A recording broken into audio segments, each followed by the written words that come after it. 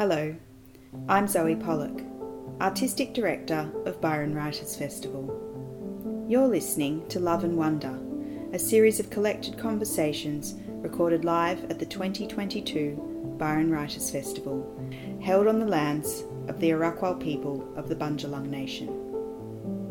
This session, titled Nature and Inspiration, features authors Emily Brugman, Ashley Hay, and Christos Scholkis in conversation with Jill Eddington. Ashley Hay. I'm going to cut the intros a bit short today just because our time is a bit short. But to say nothing else about Ash is she's an award-winning writer, a novelist, essayist, and previous and just recently retired editor of the Griffith Review, which consumed her time as a writer. So we're glad she's back writing again. Gum is a book of narrative non-fiction. It was first published in 2002 and has been republished with a new chapter just recently. So thank you, Ash. Thanks, Jill. On the end is Christos Scholkis, in case you got confused which Christos is, which one. He, of course... The real one, I promise. He is, of course, a highly award-winning author of 7 novels, many of which have joined bestseller lists nationally and internationally and been turned into films, and most of you will know, and TV shows. 7.5 is his latest and possibly one of the most fascinating novels you could read. It's tender celebration of sensuality and nature and memory, and I'm sure you'll all love reading it. It's such an intriguing book. In the middle, bookended by these other two, is our newest and first novelist, Emily Brugman, but many of you will know her as part of the festival team. She's a startling new literary talent. And I don't say that just because I know Emily. She seriously is. The Islands is her first novel. It was runner-up in the Vogel Award. This novel went on to be published alongside of the winning novel because it was too good to miss. It's a personal and poignant story, and I invite you to read it, please, when we finish today. So you couldn't find a greater group of people. So welcome to this session. Sit back and enjoy. We've only got 45 minutes and we're going to cover as much as we can. Thank you. Thanks, Jill. So Rachel Carson says, those who contemplate the beauty of the earth find reserves of strength that will endure them as long as life lasts. And I thought that fitted all 3 of these books so beautifully, and that leads us into the conversation. And I just wondered if the 3 of you would reflect, please, for me. Do you glean ideas from nature, or is it the solace that nature provides you as a writer that is most important? Straight in. I think it's both. I don't think there's any way of it only being one or the other, and I'm not even sure that it's that binary. I think it is. It's an exchange. It's a place of extraordinary inspiration and extraordinary reflection. I mean, obviously, for a book called Gum about eucalypts, you couldn't really do it without. Pretty literal, yeah. Yeah. Yes. But I think thinking about writing fiction and thinking about writing other non-fiction, I think it feeds in both ways. It's often a character, it's often a metaphor, it's often an inspiration, it's often a helpmate when you get lost, when you're not quite sure where you're going. So I think it's both those things and many, many others, and it changes with every book or every project, and that's part of what is extraordinary about its resource, is a terrible word, but about what it offers. Emily? I think that I agree with Ash. It happens on both levels. To be in nature, to settle into the quietness of nature, of course, helps us to connect with our ideas. But yeah, in the actual writing process, when you're trying to imagine yourself into a fictional world, all life happens in nature, doesn't it? It helps to try and reach for the sort of sensual detail around you, smells and touches and taste and whatever it is that you're trying to evoke in that scene. It's central to creating a world in fiction. Lovely. And Christos, your character, the lead character in the book, actually sits in nature to write the book within the book. I was thinking, just listening to Emily and Ash talk about it, Jill, that, I was thinking part of my process in writing is every morning I have a studio space that is maybe a 25, half an hour walk from home, and that walk, which is in a city, it's not in a city, is what I mean. So it's not in kind of the beauty that is here in this kind of space, but it is something in the walking, something in the responding to what you hear, what you smell, what is around you, feels really important to getting prepared for the writing work.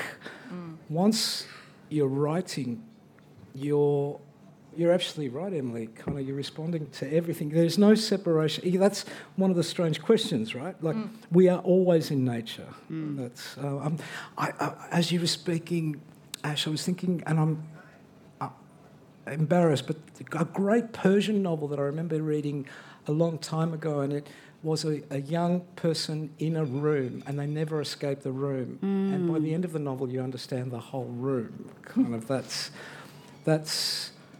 about being able to listen and respond to nature. And, with 7.5, the character, what he does is he puts away the phone.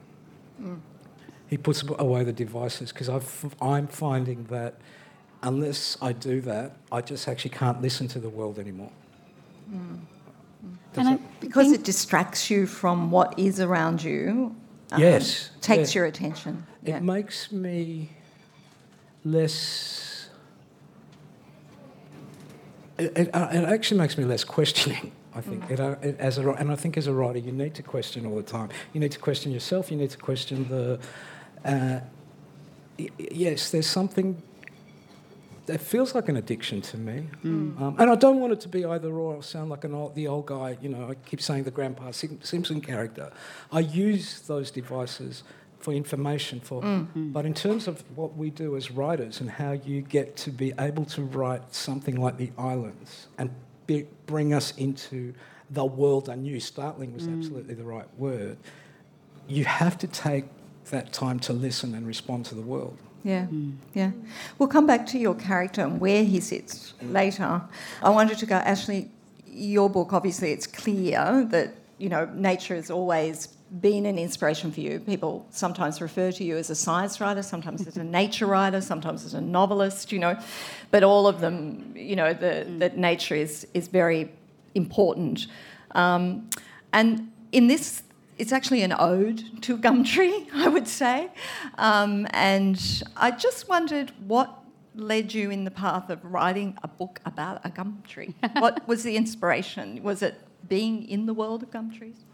Well, I did. Where I grew up, there are a lot of trees, and so I grew up not looking at them in the way that you don't really see the landscape that you're immersed in, but completely surrounded by eucalypts and turpentines and bush. And that was? On the south coast of New South Wales. The trick about gum is there's an awful lot about trees in there, but it's actually a book about people. And what I wanted to do with it was find a different way of writing about Australia, about colonial Australia, the kind of colonial, or the ongoing colonial project of Australia. And so using the trees was a great way of looking at different people who had intersected with the trees in different ways, different conversations people had with the trees, foresters, artists, botanists, writers, poets, train drivers, everyone. So the trees are sort of everything in the book and not the book as well, which is interesting. But I think they're always, they've always been all around me. I think this book just let me be more honest about how much I paid attention to them and how much I talked to them. And the amazing thing about, having the privilege of this book coming back into the world has been re-establishing my closeness with these trees and these characters. There's some beautiful little facts that you find out as you're reading that I found fascinating. I grew up in the Blue Mountains, so I was surrounded by trees too, so they're immersed in my DNA, I think. A single red gum, home to how many insects? I think it's about 4,000. And I mean, that's just one that somebody collected everything from or counted everything in. And I love, as a novelist, we think in metaphors, I think. That's our sort of, we're always looking for those connections and those images. And so there's something in that of a single tree. It's its own beautiful entity. It's its own complex entity, but it's also this extraordinary system that supports 4,000 insects in one instance. And I think the more you think about what a tree is, that sort of conversion of sugar and light into life, or that sort of exchange of energy, it's just paradise if you are someone who gets excited by a metaphor. Yeah, beautiful. Which hopefully all three of you do, or you obviously do. Emily, this is a beautiful new novel. It's a story of a family, I'm assuming some heritage of yours, that's an assumption we make as readers often that may or may not be true. It's a book about isolation and displacement, but it's also so sort of optimistic. Where is this island? Tell us about it. Sure, yeah. So the book begins on the Abrolhos Islands, which is a cluster of kind of low-lying coral atolls about 60 kilometres off the coast of Geraldton in Western Australia. And the island on which my fictional family live, the Sari family, is called Little Rat. And this was also the island where my own grandfather had a fisherman's shack and worked the cray boats in the 1960s and 70s, and the place where my mum and her sisters used to visit during the fishing season. And so that's kind of where the story began and was inspired. You use a very clever tool or way of setting the novel out, which we discussed earlier, we're all fascinated by it, of actually each chapter is named after a piece of nature, be it driftwood or sea lion or ray, It's just such a beautiful way. Can you just tell us the story of that a little bit, just why you did that? Yeah, sure. So the book began as a collection of short stories that were less linked than what they are now. And so with each chapter or story, it was a complete kind of parcel, I suppose, in which I thought about the journey that the character would take and how they would change emotionally. And I looked always for a metaphor to kind of ground the chapter in that would represent perhaps the change that happened in that character. And often the metaphor that I found was a detail from the natural world. I hope those young writers are listening out there. Emily, would you share with us just a section? I'm going to ask each of them to read a short passage because I think it's the best way to immerse ourselves. Sure. So this is from chapter 2, and the chapter is called Coral. It was a good place for getting pregnant, the women on the islands joked, by which they meant that once the boats were in and the fishing was done, there was little else to do. Yes, the islands had a way of coaxing you into the quiet belly of a tin hut on a lazy afternoon. There, rough working hands found smooth skin. They pushed aside the threadbare cotton of a summer dress, and a muffled gasp might escape the curtained window to mingle with the lapping water all around. It was a rather fertile place, thought Alvasari, as she lay in the groggy aftermath of lovemaking, although at first glance it appeared as barren as a salt flat. The low-lying landmass looked as though it could go under at any moment, on a sudden rise in swell at a turn of the weather. The ground they walked on was dry as bone, the skeletal remains of coral bodies deposited over thousands of years by the push and pull of the current. Only the hardy saltbush proffered a scant carpet here, and succulents shot through the cracks in the veiny skin of the dried reef bed. But the sea was pulsing with life. Groper darted beneath the keels of dinghies, oysters clung to the rocky shoreline in clusters, and blooming coral heads with creeping tendrils decorated the seabed in blinks of red, green and blue. At first they appeared as flora, but on closer inspection revealed themselves as fleshy creatures. Alva had seen the soft innards within the hard limestone casing when she had scooped up a piece of fresh, floating coral and broken it open in the palm of her hand. Thank you. So you get the sense of the power of this novel just from that. Christos, we were talking a little earlier about craft, and you do like to talk about the craft of writing. This is probably one of the most complex books I've read in terms of style and form and layers. And I said to Christos that when I stood back and thought about it, it was like looking at layers of strata of sandstone. It's not circular. It's nothing within something else. It's this layered book. Can you give the audience just a little sense of that structure, but how you did that by placing the writer, who's called Christos. So it's, there's the twist on the autobiographical, if you like. By placing Christos in this very beautiful place, as you said, away from all the tools of day-to-day life. So just talk to us about that a little bit. There's what happens in 7.5, and it's called 7.5 because it's actually my 8th book, and it's a homage to a Fellini movie called 8.5, which is a film about a filmmaker who doesn't know what film to make next. And so it's a film about that. And in a way, it is what happens in 7.5 is a writer called Christos, who tells you really early on that he's lying, that you don't be careful about believing us, goes to the South Coast. And that's a connection the three of us have on this panel of New South Wales. And he wants to escape the world, and part of escaping the world is also escaping the kind of the din, the white noise of the world at the moment. Everyone being very partisan, everyone being very angry, everyone being full of rage. And he wants to discover beauty. And can he write beauty?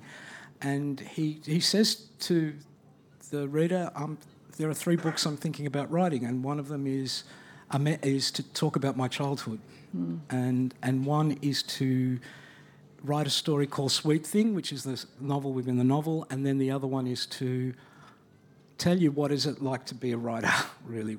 And for me, Jill, it's a complicated novel, but it came out, I think, you would know this too, Emily, from the stories you've written. Like, I know that this is your first novel, but every work, and you would know this, Ash, every work response to the previous work. So I'd just written a novel called Damascus, which was a very difficult process about the beginning of Christianity. And whereas 7.5 felt quite joyous to actually go, this is what I do. This is why I write, because of the pleasure in writing and responding to the world. And one of the things that I think happens in 7.5, and this is the connection to the question of faith in Damascus, right? After Damascus, even though I cannot call myself Christian, I don't know what I am. I'm truly agnostic. I'm dealing with, I don't know. But I learnt how to be grateful, and I know this world is fucked. I know you know it much more than I do at the moment because of what you've been through with the floods, right? But I was, there's... But you'd experienced fires, hadn't you, too? I had experienced some of the fires, not as much as people I know on the South Coast who kind of have been through it. But I also love this world. So after writing, I wake up every morning in gratitude just to have be in this world. So and 7.5 is also the memory stuff, and I don't want to take up too much time, but I was thinking what you were saying about the strata is thankful for my partner who loves the garden. He's taught me about nature. Thank you to my dad and my mum who also loved the natural world in a way that I didn't know. They responded to it in a... they grew up in a rural world where they could hear the seasons, they could hear the change of time, they could hear the earth and the rocks. And I wanted to say a thank you in this book to that, to having that. Yeah, there's a real sense of homage to nature, in it. And not to some saccharine. No. I think to be really confront nature Yeah. is to confront that it can also be terrible. Yeah. And it's all that it's not... Again, this for me is this battle that I've been doing with a Christian legacy for a long time, the body and the soul, right? I am both body and soul, you are both body and soul, and the world is both terrible and beautiful. How do we make sense of that? That's what I'm trying to do in... Yeah. And there's some beautiful quotes in the book and, around that very thing, that struggle, between the two. So I was just thinking, I'm going to jump to your reading actually now. I was going to do it later, but I'm going to jump to it because I think it's relevant here because there's almost a sense of, if there was a spirituality, a bit about animism in this, And we were talking earlier about what are the parameters of nature, How... When you look up definitions of nature, it excludes humans. It excludes the literal dictionary definition. But it can't. You're a nature writer, and just give us quickly, what would your definition? And then I'm going to come back to Christos and get him to do his reading for us. That's impossible, Jill. What are the parameters? I think we have to be careful because I think there's a shorthand that says nature is wildness or wilderness somehow, but it is everywhere. It is. I'm just in the process of reading Indira Naidu's beautiful book, The Space Between the Stars. Now, the nature she is turning to for healing in that book are the weeds that grow in the pavement in Potts Point. One tree in Sydney's Botanic Gardens, not the big sort of vista. And I think something I've been thinking about the past few days is we talk about human nature, and it feels to me like you've got to get back to that sort of relationality to have a proper definition rather than doing the us and them thing. But just picking up on what Christos was saying and that lovely idea of the stratas, and I think going back to your question about, that which feeds what or what does it do, there's that gorgeous line in 7.5 where you talk about synchrony being essential to any artist's work. And I think we all know that. We know the way the world feeds us. We start thinking of something and it throws something at us in a way we perceive as random. But that sort of synchronous exchange goes back to the first question you asked, and also I think speaks to me about how it feels your book came together. And all of that has to be part of this whole world. Nature is the world in a way, maybe. It's the planet. It's the whole lot. Yeah. So the body is definitely part of nature in your book, and the sensuality of nature and body overlap, don't they? I was thinking this when we were right at the beginning, right?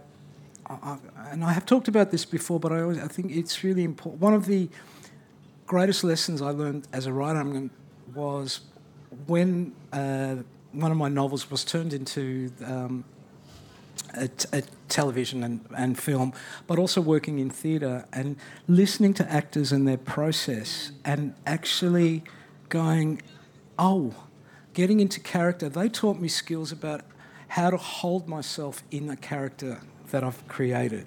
What will she sound like? How does she hold her coffee? How does she walk? And that's been a remarkable gift given to me by actors to say, and I would say to any of you who are writers in the audience, to think about that, like to actually embody it in your body, because it is through the body, it is through our senses that we create our words and we find our metaphors and we find our voice, which is also important as a writer. Would you share your reading with us, please? Yes. And I'll shut up. No. No, don't. It's too... How can 3/4 of an hour possibly do this justice?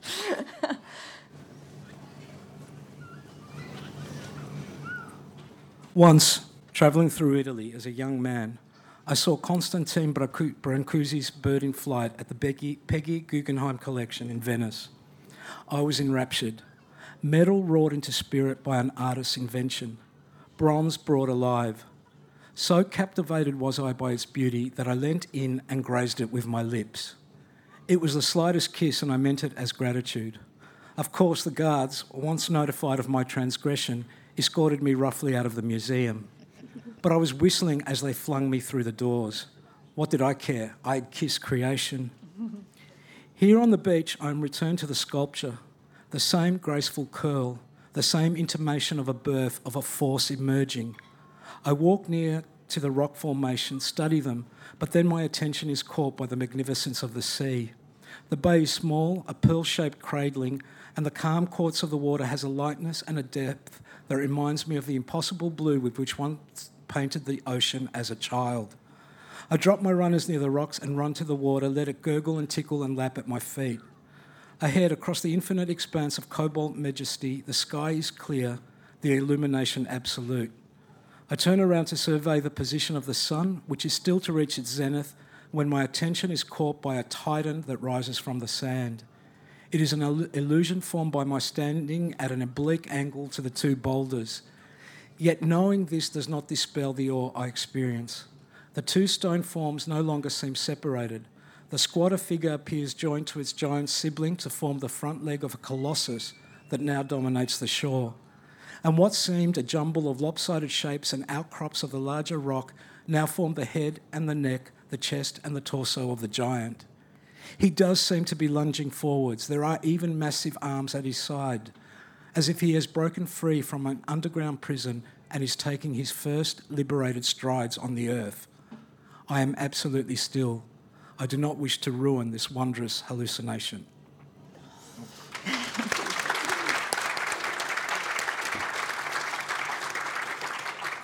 And in the next paragraph, that creature becomes... A character. Your character. Yeah. And that is the synchronicity Ash was talking about, the accident. That's how it works. There is, don't get me, there's the absolute thinking and editing and working that is part of what we do, right? But there is also having to be alive to accident. And that's what I mean about what we all mean about listening, you know. It brings me to 2 points. One is about language, and we talked before, because of the temptation sometimes with writers, and I think this is what puts a great book next to a good book, is to be, when they're talking about nature, is to exaggerate, to use flowery language, to use language that... And there must be such a fine line for the three of you to get that right. You can sense from the tone, you know, I'm yet to get to Ash's reading, but similarly, how do you make sure that it sounds good? What do you do as writers? Emily? Well, we spoke briefly about this earlier, but for me, at least at the moment, you know, I've just finished my first book, I don't know that... I think it was more intuitive, the way that I guess it was a journey of finding my style, really, you know, over the last 6 years of writing the book. But I think that the cadence of the language, coincidentally or not, does match the setting of the book, which is sparse. And the character of the people who are quiet and inward and don't say too much. So I think I, you know, have tried to kind of intuitively balance that there, perhaps. I'm not sure.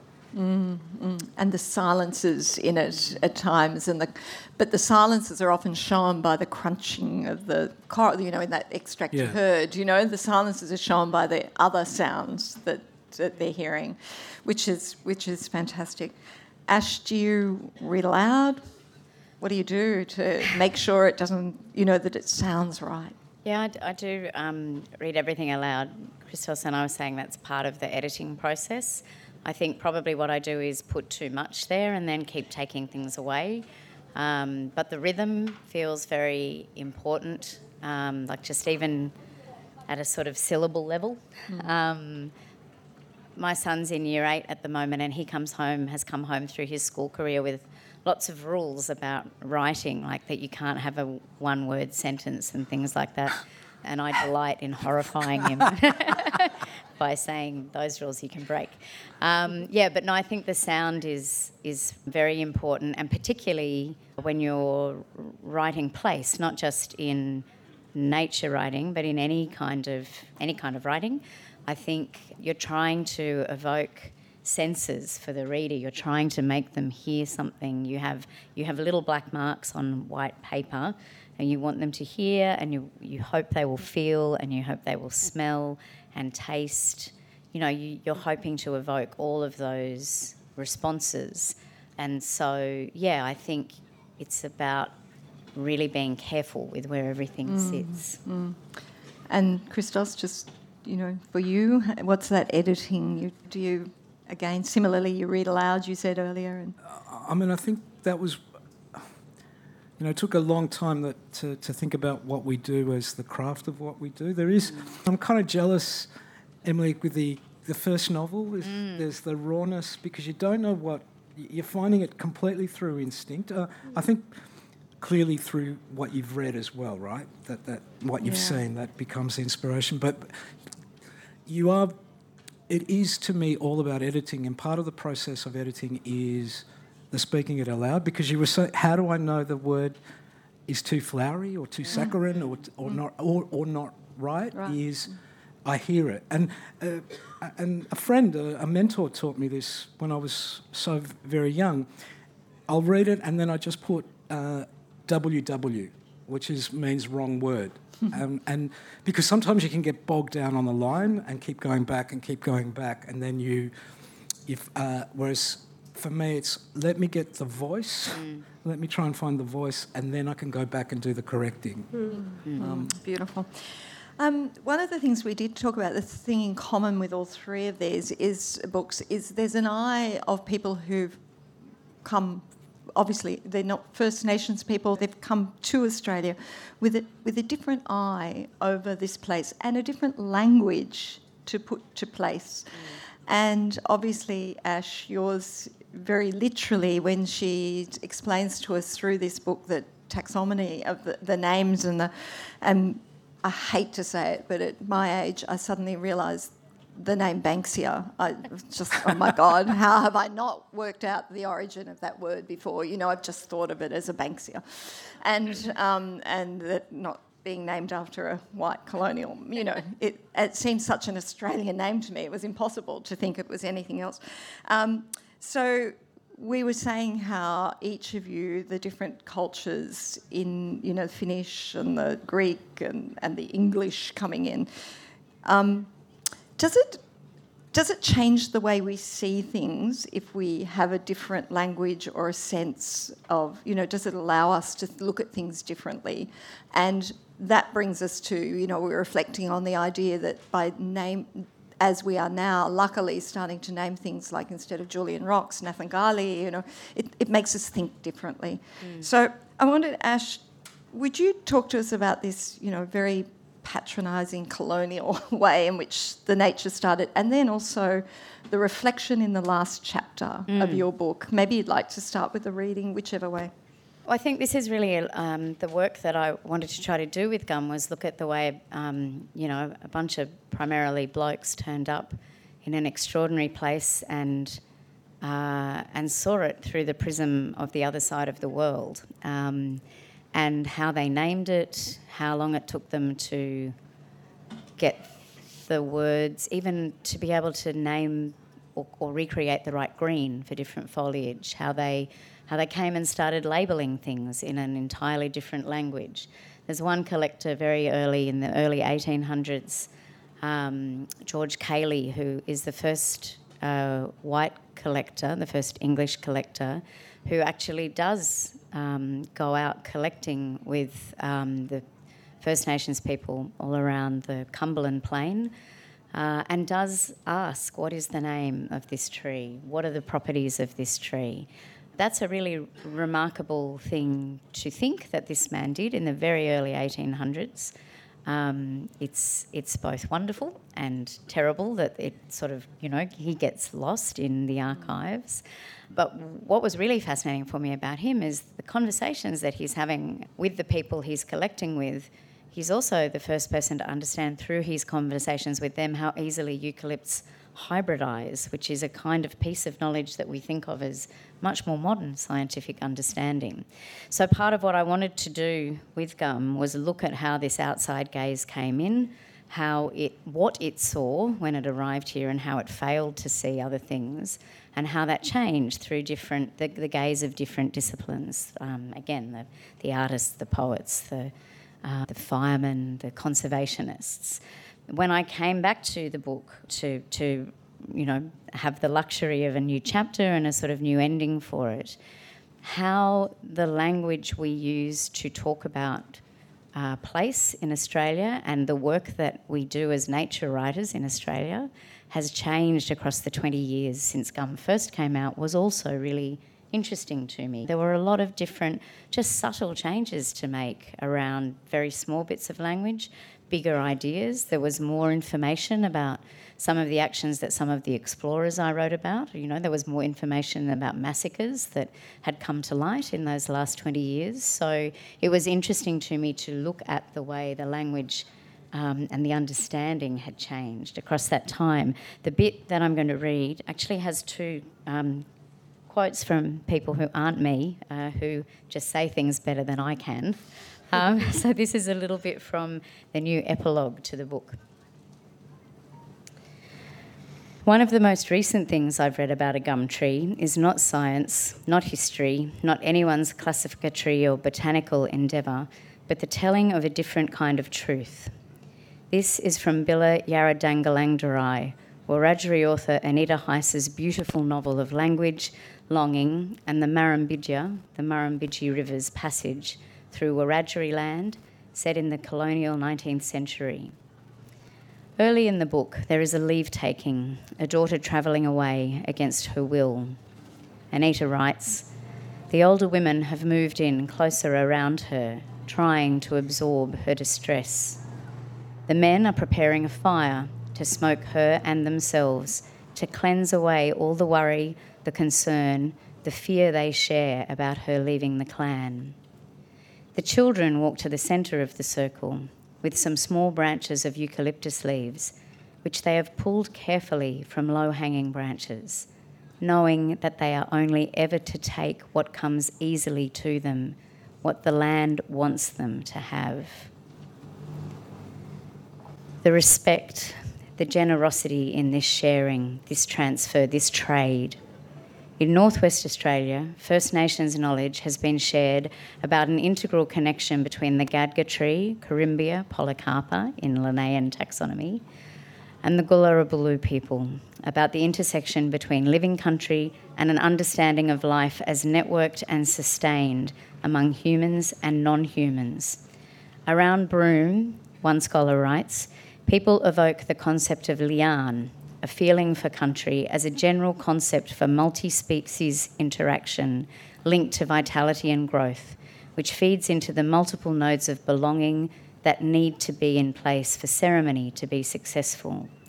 This concept of mutual sustainability is a long way from how the Gadga is classified botanically, where its being is positioned and identified in the process of translating it into Corymbia polycarpa. The Narrogoo scholar and writer Jacqueline Troy speaks to a similar idea when she says, First peoples worldwide have fundamentally and always understood trees to be community members. They are not entities that exist in some biological separateness, given a Linnaean taxonomy and classed with other non-sentient beings. Trees, she writes, are part of our mob, part of our human world, and active members of our communities, with lives, loves, and feelings. When we destroy trees, she writes, we destroy ourselves. Thanks, Ash. I'm really sad to say that we've come to the end of our time. I'd have loved to have an hour and a half with these guys, as I'm sure you would have. But we have a really wonderful thing to do next. And I wondered if you wouldn't mind please joining with me and thanking Christos, Emily and Ashley. I hope you've enjoyed listening to this podcast. This session was recorded live as part of Byron Writers Festival 2022. You can find other recorded talks and discussions from the festival on our website, byronwritersfestival.com/digital.